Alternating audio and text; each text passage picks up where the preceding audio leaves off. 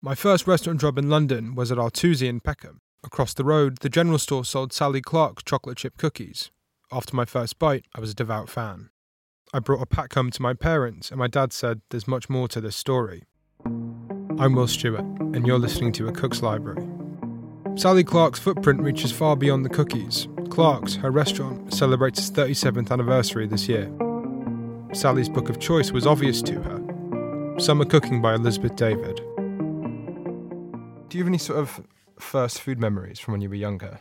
Yes, I definitely do. My mother is and was a good cook, but she was more interested in the garden and gardening and growing her own things, and that possibly is one of the reasons why I gravitated to the kitchen as early as I did, because she would hand me an Elizabeth David book and be told to get on with making lunch aged 12, 13, 14, 16.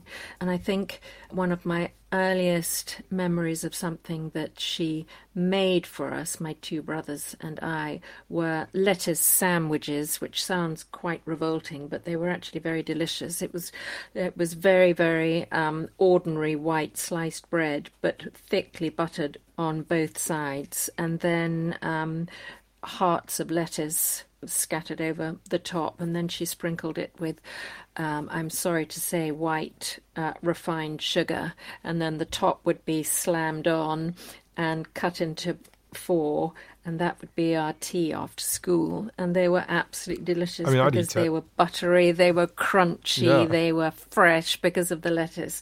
But where she got that idea, it certainly wouldn't have been from Elizabeth David, but where she got the idea, I have absolutely no idea. But they were a big hit. And I remember my 3rd or 4th birthday, maybe 5th, I don't know when one's memory actually logs into play, but my parents bought an ice cream cake for festivities and birthday, and my birthday was I had a pink very, very over decorated cake, but it was an ice cream cake, so it was layers of different coloured ice creams, and I'm sure nothing was real in it. I'm sure it didn't have real cream. I'm sure it didn't have real eggs in it, but maybe it did.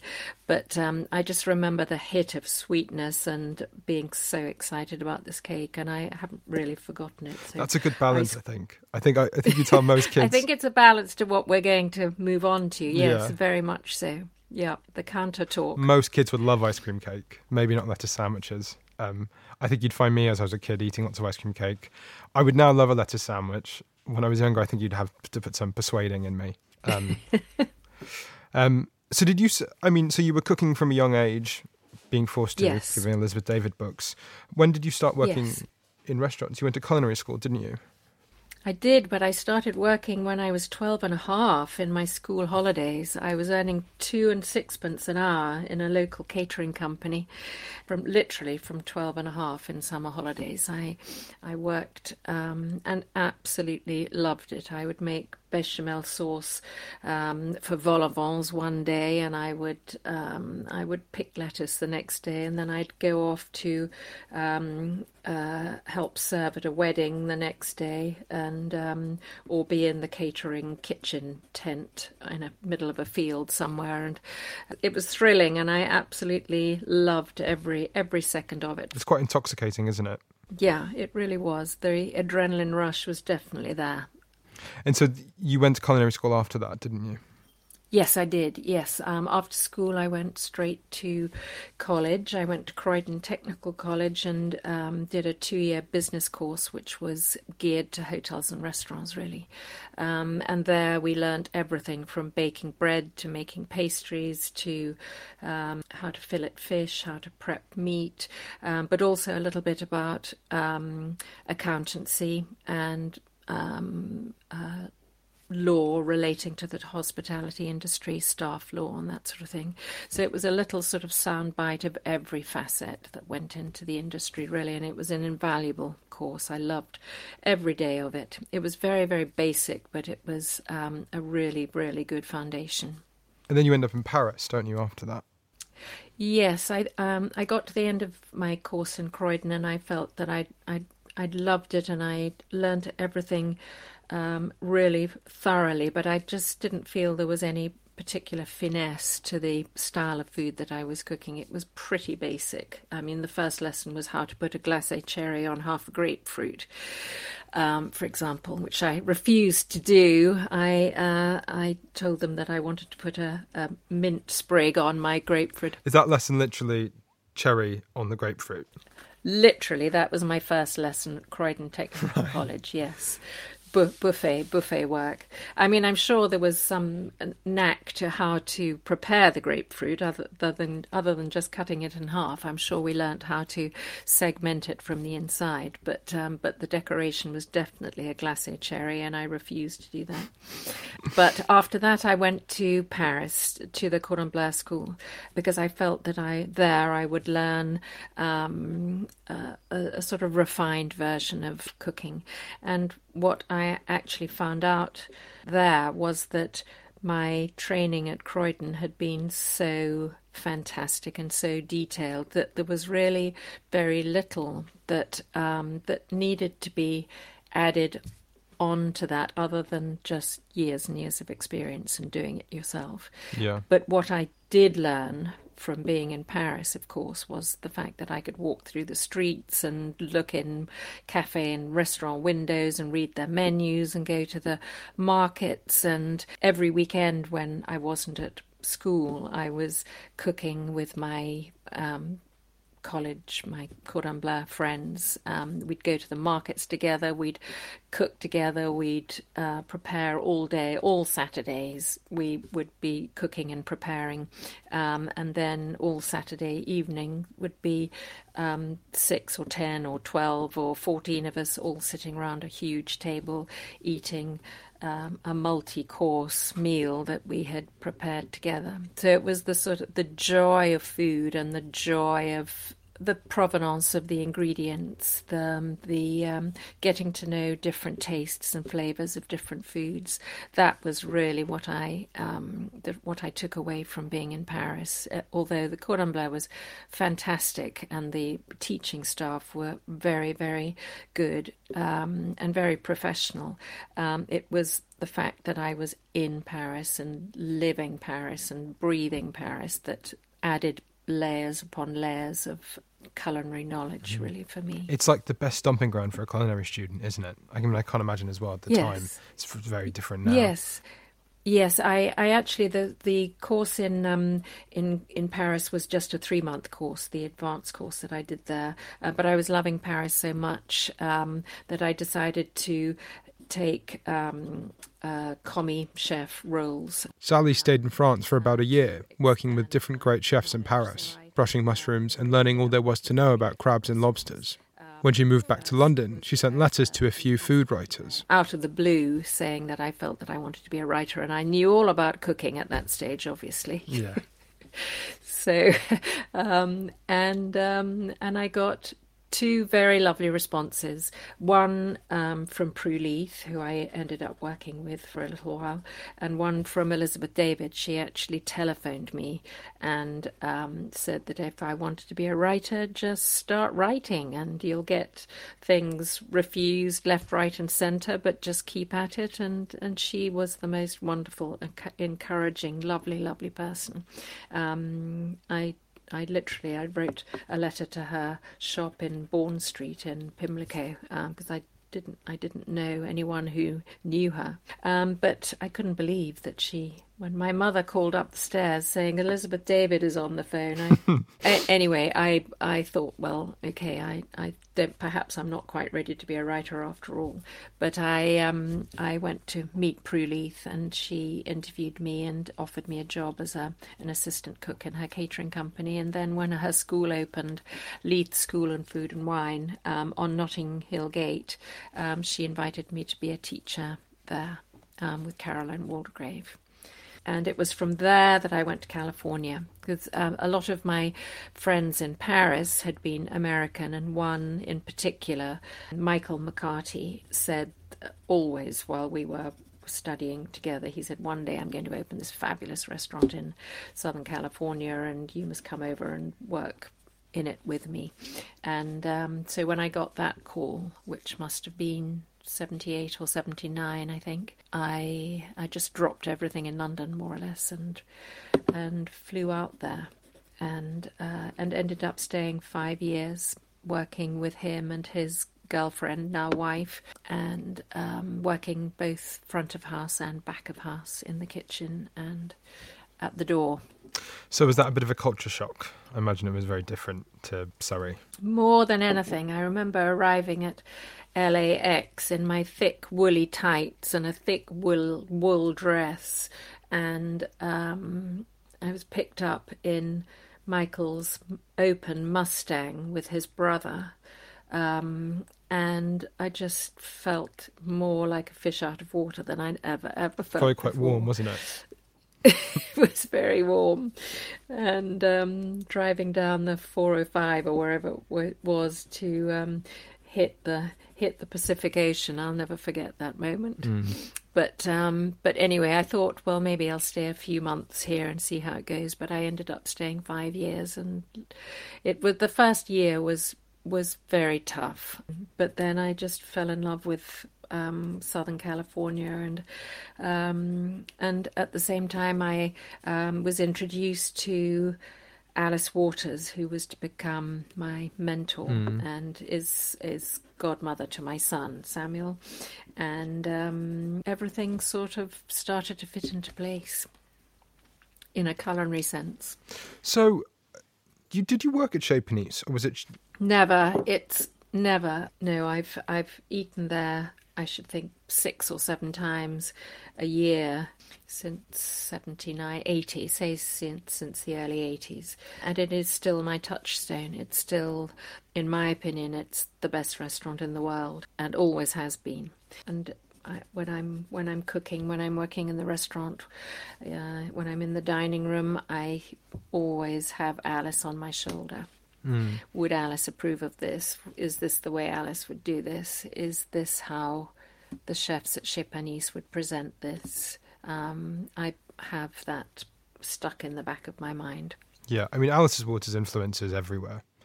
And I think I really like Samin Nosrat's book, Salt, Fat, Acid, Heat. And I think it's a good way to sort of make Chez Panisse really understandable to a lot of people. I mean, the influence that she's had in such a short time is quite amazing. And I think it's probably due to the Netflix show. Extraordinary. And it's stuff that's so obvious to us. The idea of you need those 4 things and you make things delicious. And it's so simply put, and it's a really lovely book and really well illustrated. And it's a great little textbook. But I feel like it's probably very true to what Chez Panisse does. And I'm sure they all believe in it. So you then... And then after this, you come back to open Clarke's, don't you, in London? Yes, I came back in 83, and I decided that I wanted to open my own restaurant and make my own mistakes, and if it all was a failure, then it was all going to be my fault. But the main thing I wanted to do was to open a restaurant that would offer a menu that had absolutely no choice whatsoever, that would change every night, and would reflect only what was best and freshest in the market on the day. Just like Chez Panisse. Just like Chez Panisse. But this was an idea that I'd had travelling through France as a very young teenager, and usually the sort of restaurants and hotels, pension that we would stay in would be the sort that would have just that. The madame or the monsieur in the kitchen, the patron, would be going to the market or picking whatever it was in their garden during the day, and the menu that they would be serving to their guests and their residents in the hotel would be that set menu. And it just made so much sense to me in those days. And then when I first went to Chez Panisse in 79, just walking into the front room and reading the menu, I could not believe that this set menu with no choice was exactly what I had been thinking about. To see Alice do this so beautifully and brilliantly, better than anybody else in the world has ever done, far better than we ever did, was breathtaking. It just gelled all my ideas there and then on that first visit. Right. And so it's quite nice to hear you say Elizabeth David throughout all this time we've been talking, and it seems like, that she is a huge influence. And it's even, she very much was, yes, very much from my beginning. I mean, even unpacking Elizabeth David in Britain is sort of gets a bit complicated, doesn't it? Like my dad was saying, because he grew up around the same time you grew up in Britain, and he was saying how, for the most part, it was quite austere and it was quite grey and dull. His words, not my words. Yep. People are very ready for this. And it was like, of course you want to read about figs. And I mean, even just the cover having like figs and cheese on it. I mean, that must be pretty amazing to someone who's coming out of rationing World War II England. Yes, exactly. And just flicking through, to be very honest, I haven't opened summer cooking for, I should think, 20 years. But just flicking through it, as I have done over the last week or two, it's all flooding back to me. And the fact that I was reading Mediterranean food and French country cooking and Italian food all at the same time, it all floods back to me, and I can hear her voice reading it. You hear so often people read recipe books as novels, and it's so true when you look at an Elizabeth David book. It's not like a recipe book at all. It's got travel, it's got sunshine bursting out in every page. It's the art of the table as well. It's breaking bread, it's sharing platters of foods. It's not just a recipe book that you get when you're reading Elizabeth David. It's so much more. It's history. It's she was an academic, clearly, and that's how she presented herself to her oven, to her saucepan, to her knives, to her chopping board. Mm. It's probably quite amazing, isn't it, that key was sort of been there your whole life, if anything. When you said you were given it when you were 12, and however many years later, this is now still the one that you pick is like, that's the book. Well, it's when you asked for a book, I mean, I could have easily chosen one of Alice's books or MFK Fisher. I love her writing as well, and Julia Child and the Mastering the Art of Cooking, or however it's called. I love those books, but Elizabeth David was really the first cook writer that I really, really latched onto, and I've got so many fond memories of working my way through these books.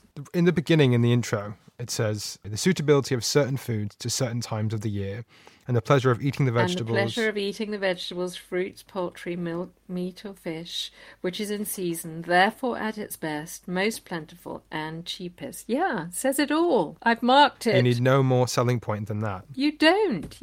And this is what I've been saying for, certainly a long time before I opened the restaurant, but this is what I say to my customers, this is what I say to my staff, day in, day out. There is no point in putting a raspberry on a lemon tart in January. Yeah. There is no point in serving asparagus in December. Just because you can get it, there is no point. Why? It's not appropriate. The flavours aren't appropriate. If you can get the raspberry, if you can get the asparagus, it's not going to taste anything like the asparagus you picked from your back garden when the sunshine is on it, and you just pop it into the pan or throw it on the grill or eat it raw or whatever. It's not going to have... So why? There is no point. And she says it right there. Yeah. I think one thing, as I was reading about Elizabeth David and over the years, there are some critics of her, sort of confusingly so, that will say she's the reason that we have bad tomatoes in every supermarket all over England. Which I would obviously not blame her. I'm not blaming Elizabeth David for that fact. But I mean, she's played an influence, hasn't she, in that? It's sort of like a double-edged Yes. sword almost. Yeah, yeah. She would never have encouraged anyone to buy tomatoes out of season. I mean, the better tomatoes in the year are the ones found at the end of the summer and the beginning of the autumn, because Yeah. they've got the heat and but no, we can blame supermarkets for that, and it's our fault because we buy them. The population buys them. I'm sure, yeah, like you said, I'm sure she would hate it. And I think I read towards the end of her life, she was getting very upset and stressed about people overdoing things and overplating things. I'm sure you said you knew her. My then manager recognized her. I was in the kitchen downstairs and said, "I think we've got Elizabeth David on table 8." And I couldn't believe it. I just raced up the stairs and told her the story that she'd telephoned me 10 or 15 years Oh, so you had met since before. then? Oh, no, not at all. Right. Not at all. No. The telephone call was when I was 20, probably. 19, 20. So your mum tells you then, and then your manager tells you after that? Yes, exactly. And she was absolutely charming. She was very, very lovely. And she did come back and back. So did you stay friends? And sort of, those are sort of like the later years of her life, weren't they? When? Yes, they were. I can't remember when she died, but I remember going to her house to visit her towards the end of her life. And she was, I remember she was in bed, perfectly alert, and books piled up all around her, on the bed, on the floor. And I remember her kitchen in Holsey Street. And no, it's just wonderful, wonderful memories. And I remember going to her funeral, actually, with Jill Norman. And it was all very moving. It was lovely. Sally has a new book coming out soon. She told me all about it. I started writing it about three years ago, maybe more, 4 or 5 years ago, with the idea that it would be the sort of book that Samuel would take to university with him to help him with his basic cooking skills, and perhaps providing him with a few very simple, straightforward recipes to get him on the road to sustaining himself. But it's taken me this long to get completed, and he's and as a result, he's actually graduating in a week or two. So I've missed the boat for that.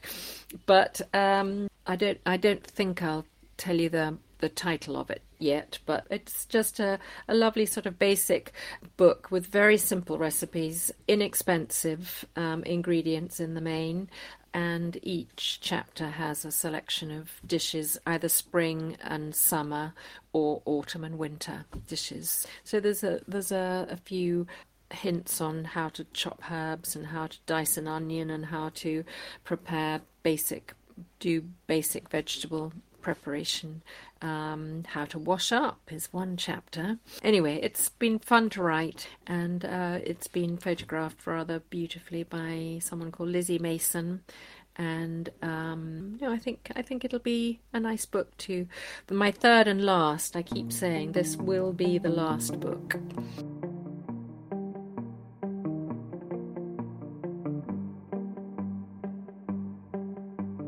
Thanks for listening.